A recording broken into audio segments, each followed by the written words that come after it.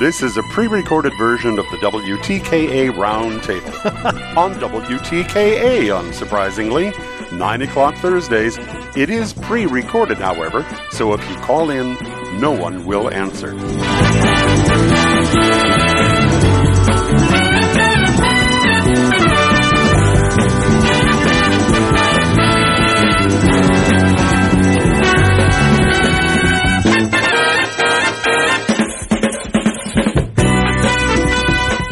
And we are back here on the Cricket Insider, Sports Talk 1050, WTKA, online at WTK.com. Sam Webb, Ira Weintraub on the other side, and the MGO Blog Roundtable crew is back, and a lot to talk about again this week. Glad to be joined by the crew, MGOblog.com, the man that started it all over there, Brian Cook. Brian, good morning. How are you?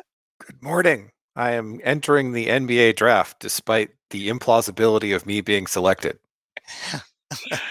Right. Or at least what was seemingly the implausibility. Sure, yes. Somebody believes in me. Somebody believes in me. It only takes one, Brian. I believe in you, Brian. Thank you. You got a guarantee. I've been, watching Brian progress in his tennis game and his bridge game. I mean, he's coming along. All right. That voice you hear is already here. What did you think about Nadal Djokovic there? Craig, give you a little tidbit. I'm a big Nadal fan. I'm not much of a Djokovic fan, so I was very happy. It's sort of surprising that Nadal can keep cruising along.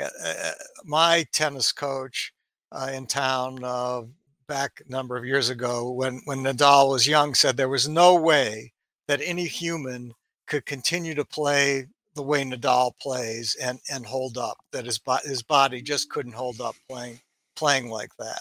And he turned out to be wrong because, he has held up and he is still, one of the top, at worst, 2 or 3 players in the world. Maybe he's still the best player in the world. I don't know. But it's remarkable, just quite remarkable, because Djokovic played well and Nadal was just too physical, too strong, and just beat him up in the end. It was pretty impressive. It'd be interesting to see how much he has left in the tank, and that's impromptu. That's just Craig Ross being versatile. Showing his versatility, his sports versatility there.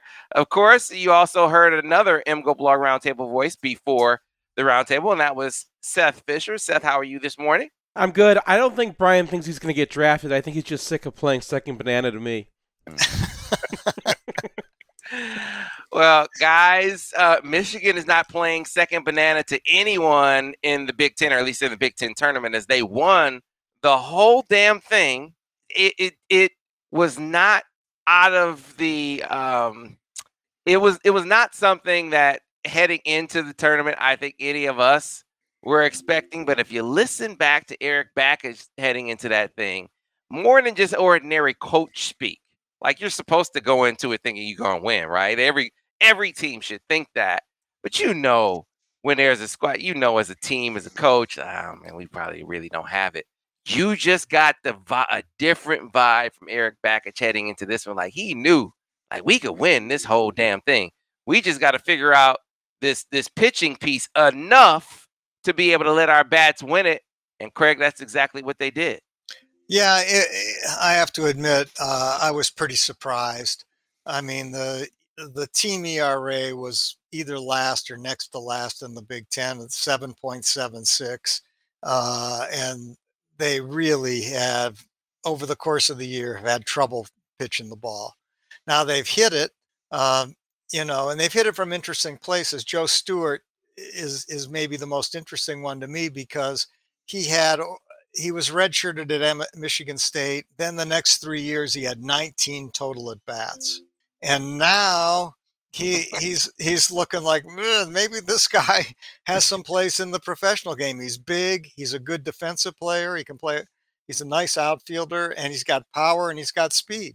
And he I don't makes even know Michigan how you State find- fans so mad. They are How do you so even mad.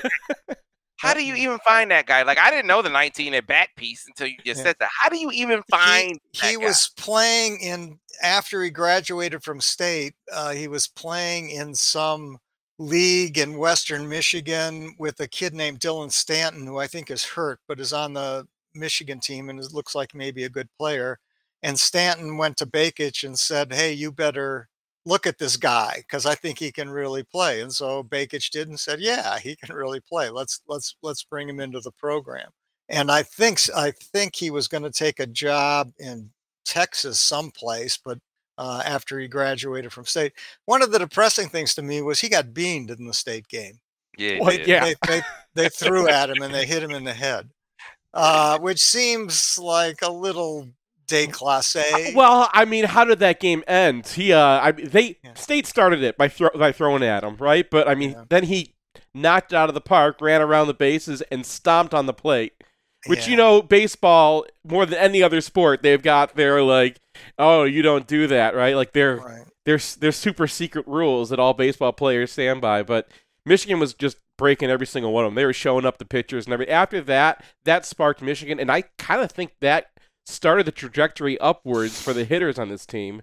Because, I mean, that series, I know it was against State, and they're like the dregs of the league, but They like, were probably the worst team. in yeah, the but Big I mean, Ten. it was a real coming together moment for the team because, you know, they're throwing at this guy because they're mad that he transferred to Michigan, and then they're like, well, we'll show you, and they just trounced him. It was beautiful. Yeah, Well, but you still got to pitch though, and they go and they get One thing. you go and get manhandled, and Eric, to his credit, like Ira said, he does not pull any punches, even when it's Michigan. Like for instance, you just said, hey, he was stomping on the play, and the team was really getting into it. Like, that's Eric too. I'm sure if you talk to him, you get that vibe off of him. But you know, you mentioned that they beat Michigan State. Hey man, you know, you also had in that mix them getting, they gave up what, 40-something runs or something like that to Maryland in that second to last series of the season. And He they was had like, that man. 19-game run against, or 19-run game against Rutgers. Like, keep in mind, Rutgers and Maryland are both good hitting teams. Those are two of the better hitting teams in the country. Nobody has pitching in the Big Ten except for Iowa. But, I mean, yeah, the pitching's pretty bad. Even before they lost Weiss, the pitching's been bad. But some of it's been kind of like, they have games where they give up 4 runs, and they have games where, like, just, you know, the lid comes off.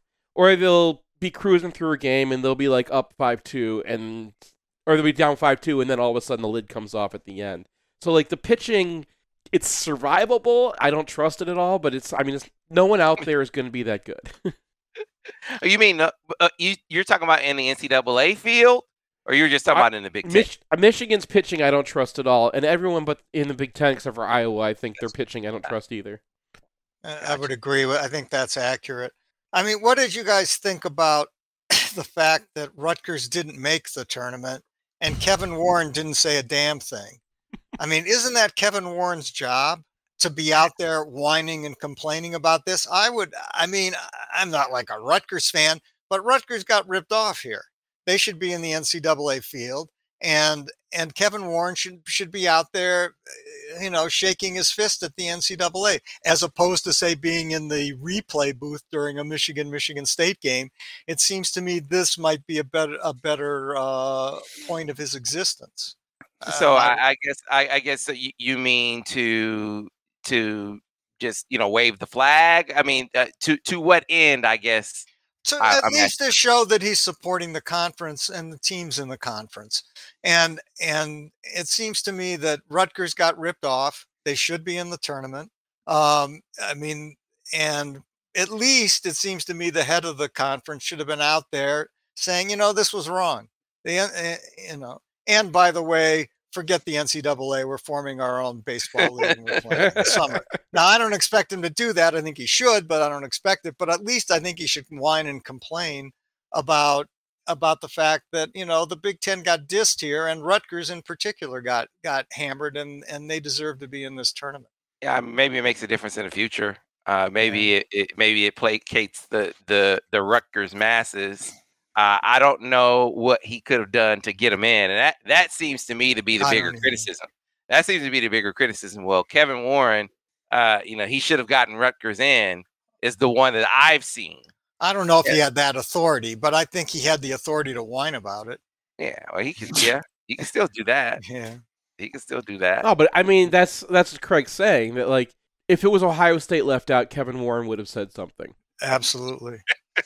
Well, maybe it's that. Maybe it's Rutgers that doesn't register. That's what it is, and I understand where Rutgers fans are, because Kevin Warren's been like that since we got him. If it bothers Ohio State even a little bit, he is on it. He is all over it. Whether he can do something about it or not, he is all over it. And it's happening enough now that it's kind of have to look at the guy and be like, hey man, there's the rest of a conference too. Like, it's not just about protecting like one big football franchise, which I get. Like, that's their moneymaker. But like, I mean, Rutgers baseball matters to Rutgers baseball people, and it looks a lot like he's not caring about a lot of things that he should be caring about. Yeah. I have another question for all of you, if you have an opinion on this. Michigan pitching was not only bad, some of their guys really went in the tank. Like Weiss this year was not good by and large, but he'd been a really good pitcher for a couple of years. And then all of a sudden, he's not even a shadow of what he was, pine tar, no pine tar last year. And same, to some extent, the same for Cam Weston, who was a really nice pitcher in 2021 and not so much this year, or not nearly the consistency. I mean, is it Chris Fetter? Is it something with the baseballs? You guys have any instinct at all? Because I find it confusing. I always defer to Ira on the Willie Weiss piece. Yeah. You got any theories on Willie? Ira, and I'll share what Eric said before the whole pine tar incident. He said that, hey, man, he had a lot of pressure on him. I think he loaded up with like 18 or 20 credits or something like that so he could graduate. And so the academic load was just over the top. And once that was done, once he, had his degree, that he was just free. And he started pitching a lot better. Now, was he using pine tar? I have no idea. I have no idea about any of that. So to add on to that, I don't have a whole lot to add to what Eric said. The credits thing is very plausible. To get it, you graduate and you have your diploma and you've got just some freedom to play ball. There's a lot of plausible to that.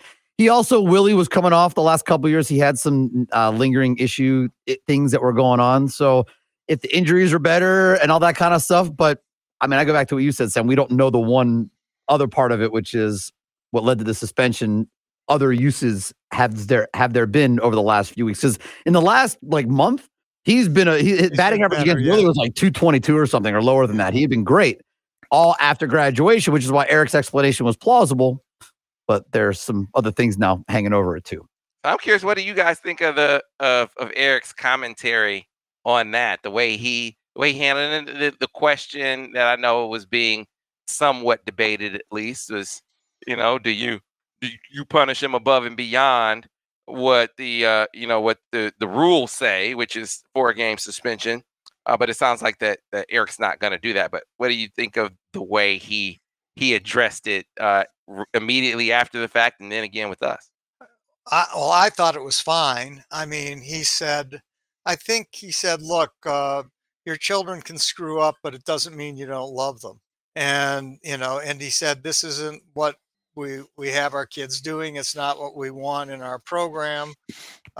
He was punished by the NCAA, and it's fine. The punishment was fine as far as we're concerned. And I thought he handled it right. I mean, I think, Sam, you or Ira said that, most coaches would just say, well, the NCAA spoken, we're done with it. That's it. No, right. He was willing to talk about it. And I appreciate that from Bakich a lot. He was willing to confront it, say that it was wrong, say that, Weiss had been talked to, and that it wasn't something that was endemic to the program or something they wanted their pitchers to do. So So it's whatever, man. I mean, Yeah. anyone in this town can't go. I mean, remember Kenny Rogers against the Yankees? Yankees fans are still mad about that. The pearl clutching over this issue, when like it happens all the time in baseball. Baseball is just like there's so many games, there's so many innings. Everyone's trying to like, get like a little bit of edge. They steal each other's signs all the time. Right? Yeah, I mean it's baseball. Come on, I mean this is how the game has always been. Now I get like he got caught and you probably shouldn't have done it, and like I don't think that he was like it wasn't an accident that stuff was on there, right? Right. But the pearl clutching over this is just so over the top. Like, oh my God, Michigan shouldn't be allowed to win the Big Ten after that. The guy faced 2 batters in the whole Big Ten. So tournament. listen, so I understand. I'm not versed in the art of pitching, but guys conceal this. The ump handles the baseball a lot. Right. Right? How do you? Was he just putting like globs of it on? Was he obvious? No, what they see, so you put it on your glove, and then like you touch your glove a little bit before you go to pitch, and there's never enough to do anything but make your fingers a little bit tacky. And what they noticed was him touching his glove. So like in that motion of touching the glove before you go pitch, like that's what they saw. And Iowa points it out right away, and the umpires go look at the glove, and the glove is a little sticky, and that's it. It reminds me of the Bob Uecker thing in Major League, I guess, when he announces the pitch and he goes, Vaseline ball.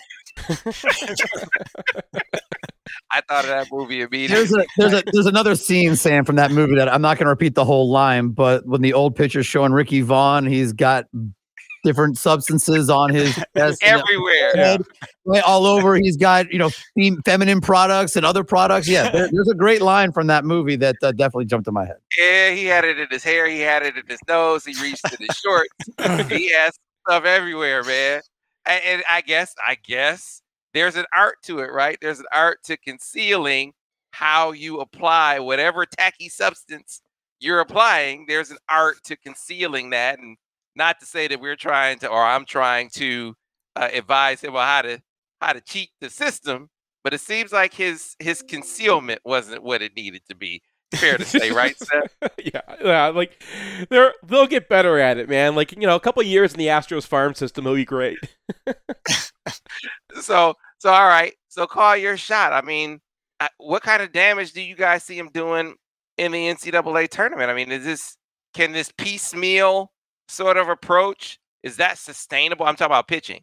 Is that sustainable? Because they're going to hit. Like this squad, there's enough of a sample space over the course of the season. Say they're gonna hit. Can they give up 5 runs instead of 7 runs a game?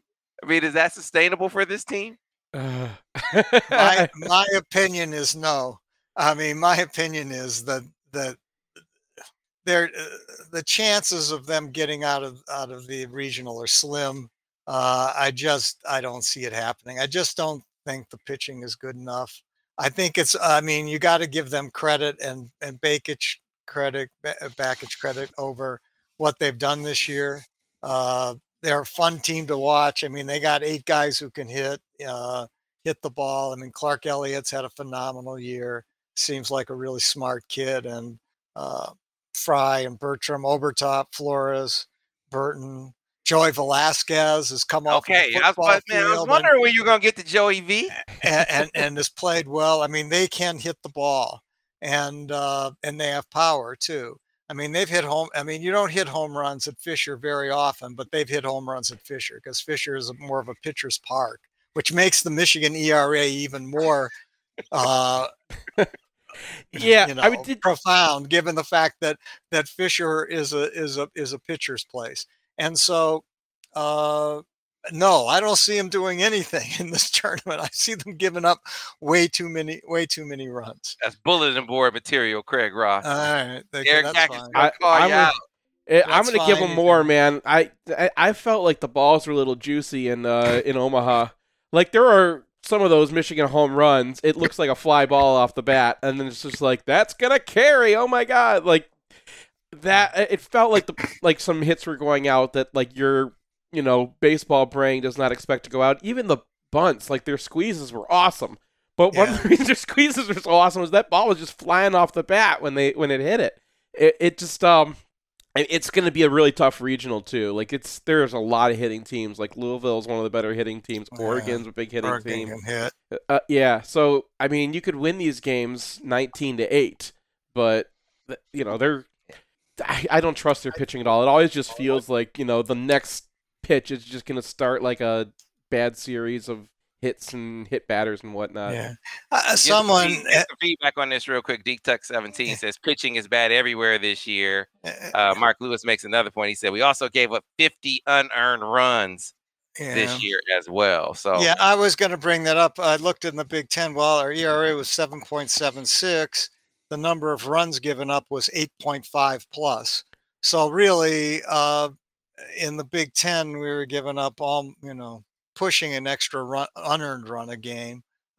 There's some problems there. Although scoring, I'll have to say this: the way the scoring is in college baseball is, it's completely random, and so whether something is a hit or an error or not is often head scratching.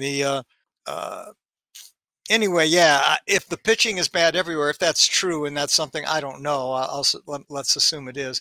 Maybe it's a baseball function. Maybe it's there's been a lot of noise about that in the major leagues this year, where there's been no hitting, where teams are pushing the Mendoza line as in Major League Baseball this year as a team batting average. Right. The ball changes are can impact the game. Well, we will certainly see, right? It'll be fun to watch to see if this team can go on a run. It's going to be fun to watch transitioning now. Michigan basketball next year, even with these two guys staying in the draft, because if I had told you before the season, you're going to have one of Moussa Diabate, Caleb Houston, or Hunter Dickinson back, I don't know of anyone who would have predicted that one was going to be Hunter Dickinson. So if you look at it from that perspective, Brian, it's not all bad. I think Rothstein was like, "Oh, Michigan got hit harder than anyone." This is the kind of hit, if you had your choice, this would be the hit that you would take. Yeah, frankly, both those guys were guys who had high potential and would have loved to get either back, but in terms of their on-court production, Michigan isn't losing like the equivalent of 2 NBA first-round picks, really. So I think if they can find a couple of guys, getting Dickinson back is huge, obviously. On the college level, he's the star. So just got to find someone who can shoot, a bench shooter. I know that Craig has been bringing up Joey Baker, who's a grad transfer from Duke, Jacob Grandison from Illinois, just withdrew from the NBA draft and will spend his extra year in the portal. Won't spend the year in the portal, but is in the portal. So, and then there's some mid-major guys out there, and I think Terrence Williams and Cheddar can probably hold down the 4 spot, and it's just like, Jed at the 3, and you just need another guy in the backcourt, and you have an extra scholarship open that you can play with, whatever you want. Do you guys agree with my belief that, coming in, even if the rankings don't say it, that you're getting a more versatile offensive player in Jet this year compared to Caleb coming in last year? Well, if Jet can hit anything off the move, then yes. That's not supposed to be a joke. It's true. If he's able to relocate, if he's able to get himself shots, then yeah, I think he's a more versatile offensive player. And I think it's always good to have sophomores instead of relying on freshmen every year. But he's a guy who's proven himself at the highest level in a context where he's not the guy who you kick it out to after Cade Cunningham creates a shot. Well, let me go out, a little bit on a limb on this. I watched a lot of Caleb Houston last year, a lot of his tape, and was not particularly impressed. And I watched a lot of Jet, and I think Jet is a better player. I think he's a better player coming in than Caleb was coming in. Now, maybe Caleb's ceiling is higher. I don't know. I guess we'll see. We're not going to see at Michigan. I was hopeful that we would see what a lot of other people saw. But I'll say this now. I never said it all year. There was a name in the back of my head when I saw Caleb Houston, and it was Cam Chapman. And that's sort of what I saw, and I didn't want to say it, but that's sort of what I saw. And so the Jet, I'm not seeing that. Jet, I'm seeing a guy who is a more rounded player, not a great athlete, but probably a better athlete than Caleb. Can you say that in the hot take voice, Craig? I mean, if you're gonna I can't do. I don't know how you guys do that. It hurts my throat to do that. Oh, it hurts. Yeah, it's a painful experience. Yeah. I mean, it's not painful for me listening to it, but I can't imagine myself doing it. I have to be on the board modulating Brian as he goes because he starts really low. Like, do you guys buy what, at least to me, seems like the NIL effect on bigs in college basketball? Because you got Hunter, you got Baycott at North Carolina, you have Schwebe at Kentucky, now you have Drew Timme at Gonzaga. These are not the NBA prototype big now, where they want a fully switchable guy, that can run the floor, block shot, be a rim protector. These are not that guy. So now, if you're one of those guys, you come back to college, get more NIL money, or as much anyway, at least NIL money as you could get G League money, come back and be the man on campus for another year. Do you think that is maybe the NIL effect, the NIL benefit to college basketball, that you're going to be able to keep bigs back, specifically bigs back, because look at the names I just mentioned? Yeah, I completely believe that. I don't think Hunter Dickinson is back in college this year if NIL doesn't exist, right?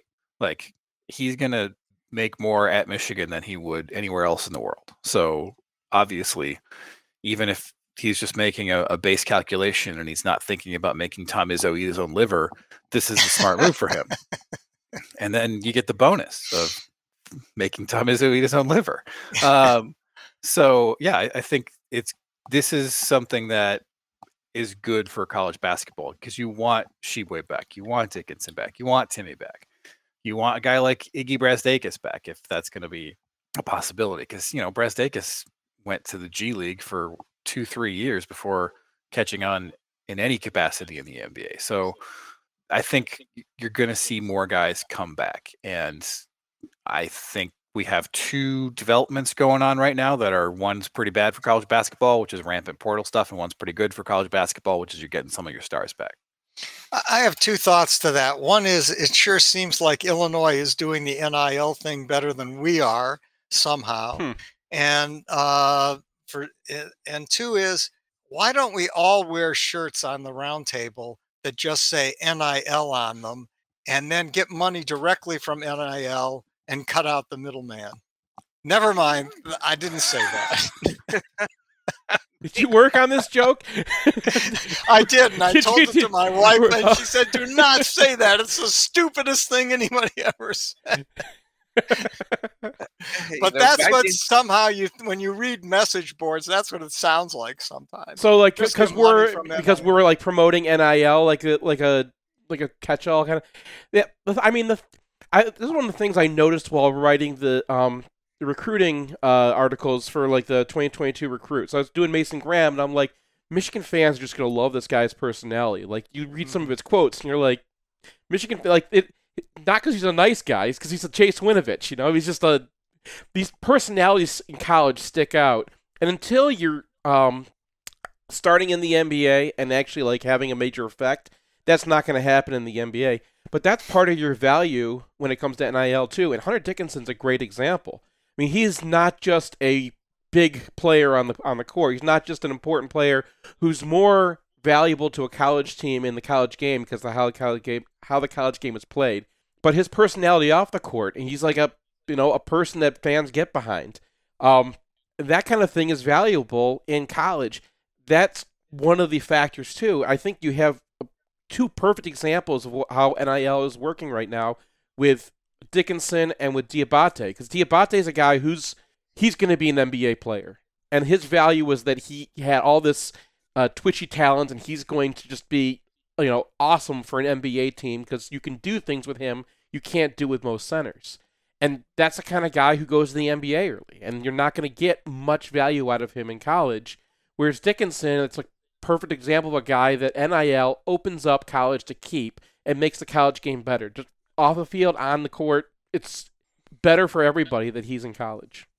The problem with Musa, of course, is it sounds like he's not getting drafted because he tested off the charts. Someone's going to draft him. You think someone's going to draft him? Yeah, he tested off the charts. The guy that you want's going to go, at 15, and you're going to look around and be like, okay, I'm building a team for the future too.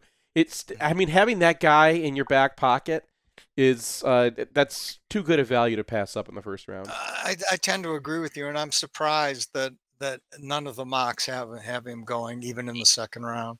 Even if he goes in the second, though, the bet on his athleticism is pretty safe, in my opinion, especially if you're like the Heat.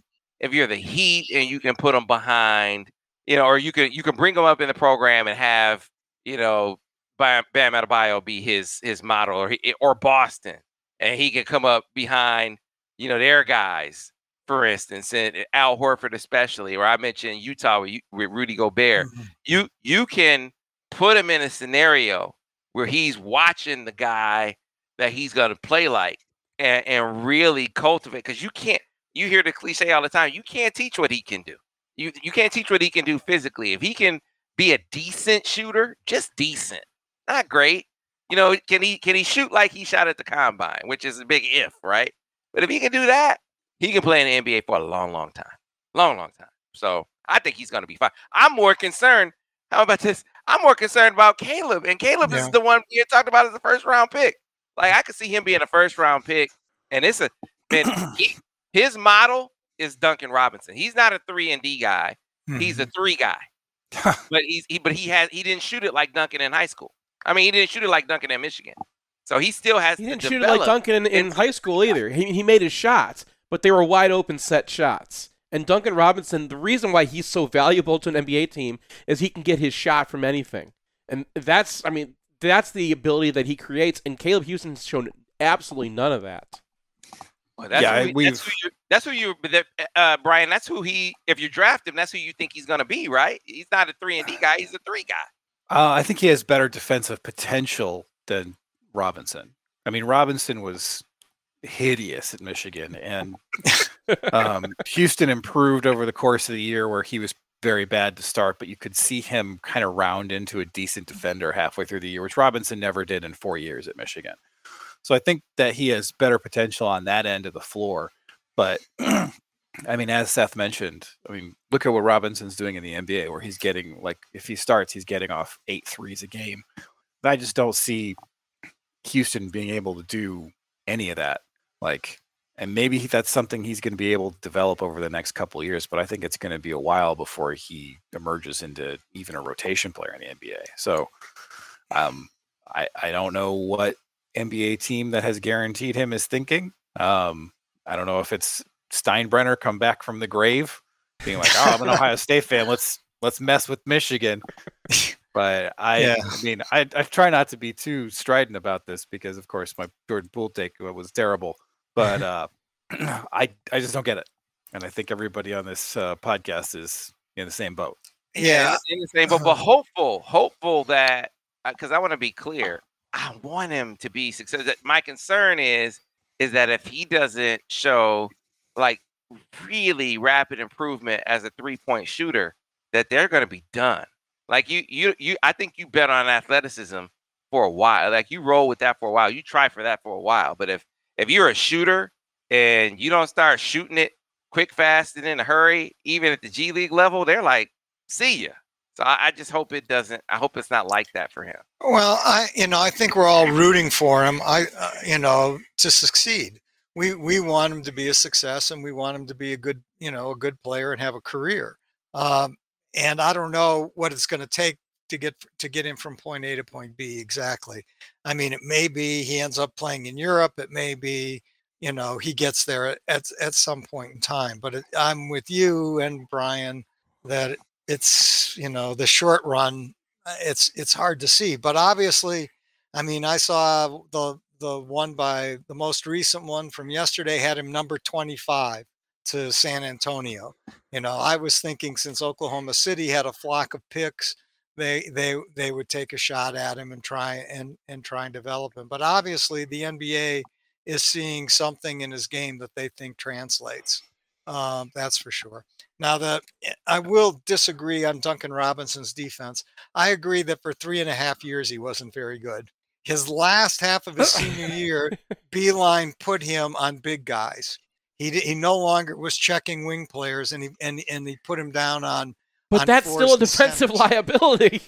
Well, he wasn't bad. No, he was competent in the last half of. No, but I'm saying if they have to push you down a level, if you have to guard fours instead of threes, that means you're a defensive liability because it means you're guarding somebody less athletic. Yeah, I agree with that, Seth. But but functionally, he became a functional defensive piece at Michigan in the last half of his last year when they decided we got to have him on the court, but we got to put him on bigger, slower guys. I think. Go ahead, Brian. Does this change the way you think Michigan should approach recruiting? Because that's a great question. Like Caleb Houston was all right as a freshman, and now he's gone. If Caleb Houston is 6'5", he's probably still in college, and he's not ranked in the top 10. He's probably ranked 40th or whatever. And that to me seems like a better player. Maybe not as a freshman. Maybe he struggles a little bit more getting a shot off as a freshman, but then you get him for a couple more years down the road. That seems more valuable to me than like the top 10 player. I mean, you sound like John Beilein. I mean, well, I'm not saying like go. But way that's off not a the criticism. board. I'm saying yes. You're right. Where was Jordan Poole rated? He was outside the top 100.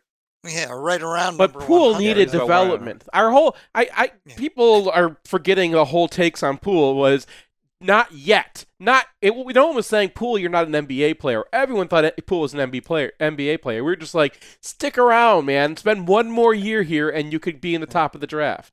And he did take a number of years to kind of round into the player he is today. So maybe in an NIL world he does stay, but that wasn't the world that he was in. And he went to the perfect franchise. Like I don't think you can discount how beneficial to his development it was, and how much it sort of played into the kind of player, the kind of mentality. I mean, everything about JP at Michigan and John Beilein was shot selection, man. It was like that's not a concern at Golden State. You shoot any shot at Golden State, right? So he went to the perfect club with the perfect role models, and he also obviously is really talented. So it was a great scenario, and hopefully, these guys, Moose and Caleb, have a similar circumstance. I mean, one of the teams you mentioned, OKC, the other team with 3 first-round picks is the San Antonio Spurs, Craig. And that was the team that they were talking about taking him at 25. That would be a great landing spot for Caleb. And it makes sense that those teams, like if there's a promise being made, which is the rumor, that it would be one of the teams with 3 first-round picks, right? Sure. You got the excess, if you will. And if you've used 2 of them and Moussa Diabate is still on the board, you're breaking that promise in a heartbeat. Or at least I am.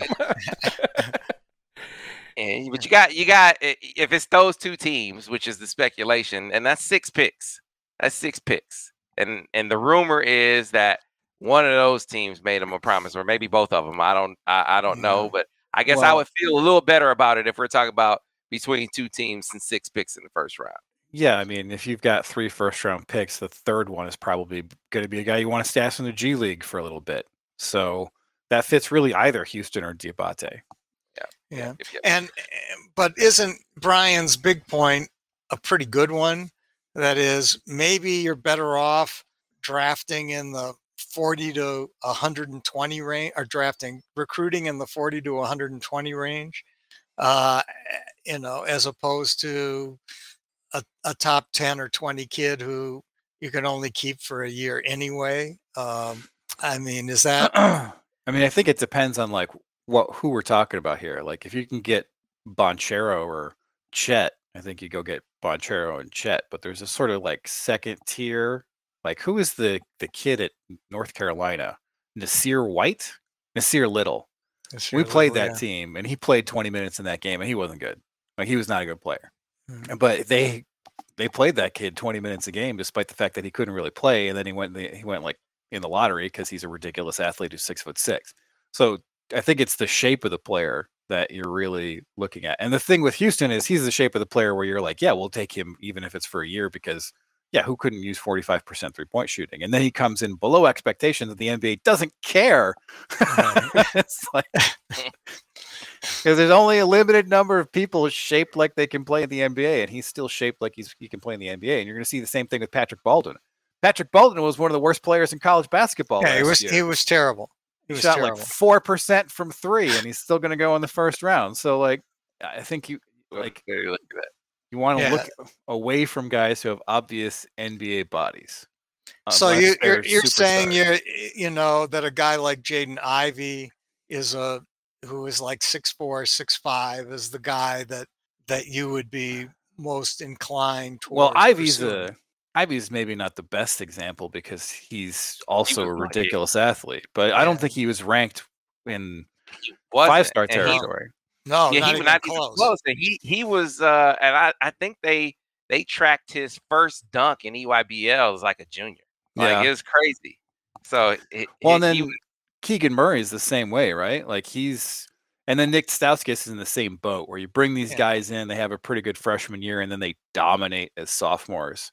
So you get guys coming from off the board, but you have those guys, they have to have the year where they absolutely blow up before they go.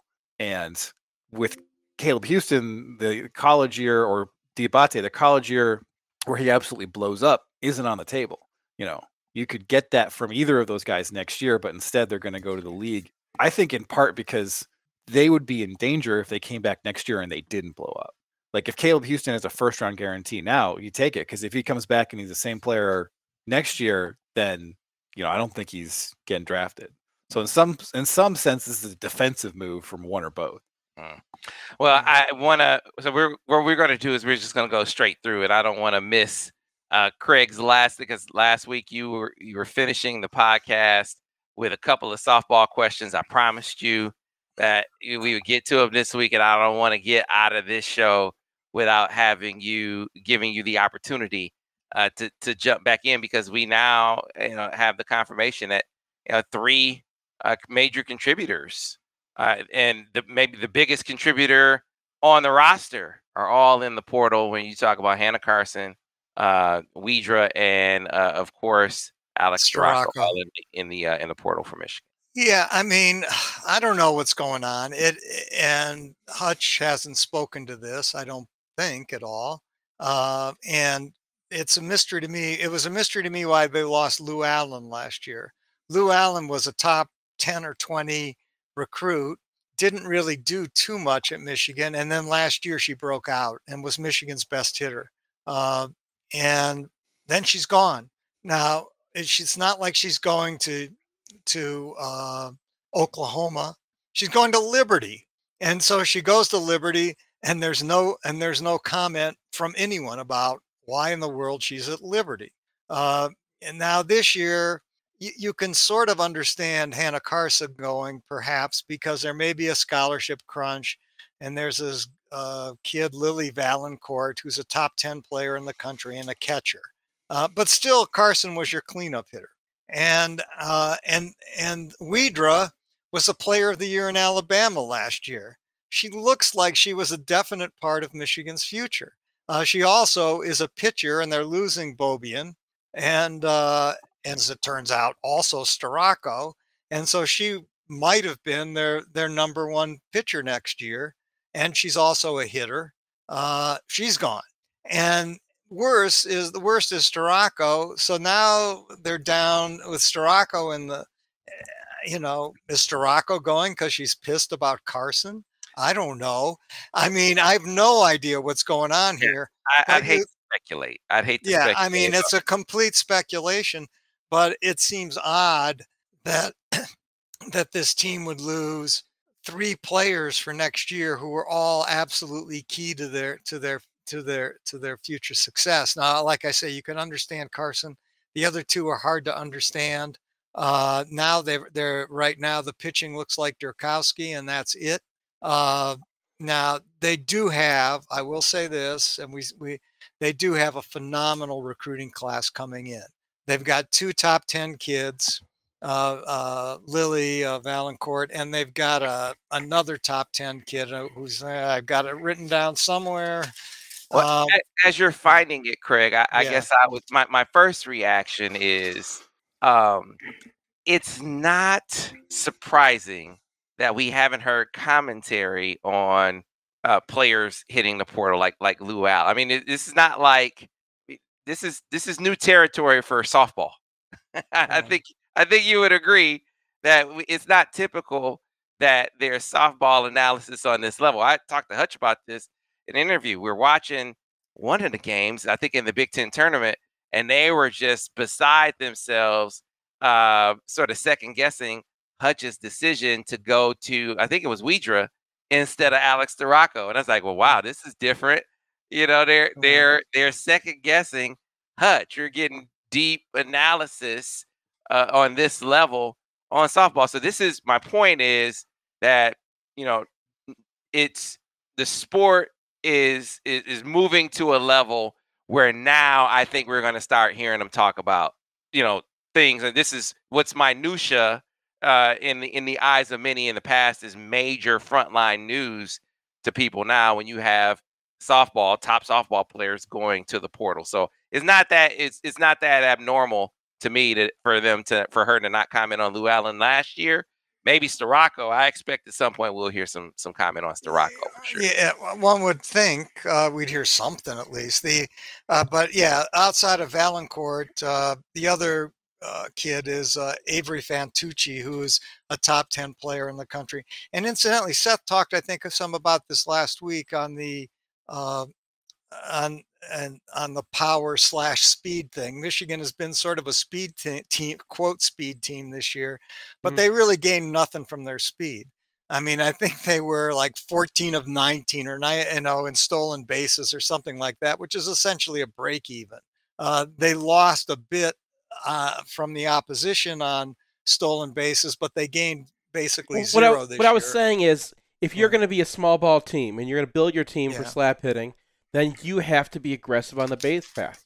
And they're not. They're not. They're a slap team that's not aggressive, which is just that's just killing you.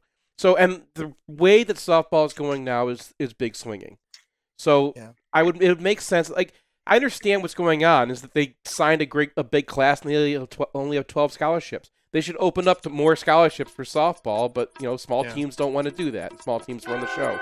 So it's an NCAA problem. I don't think it's a Michigan. I don't think that people are bailing from Hutch's program. Yeah. Okay. All right. That is going to have to cut it because I don't know if you guys realize that we didn't take a break. I realized. I saw you jumping up and down going, break, and we're just talking right through you. Yeah, sorry, Ira. It was a marathon session, so we're going to have to cut it down and come back to you guys next week for another spirited MGO Blog Roundtable.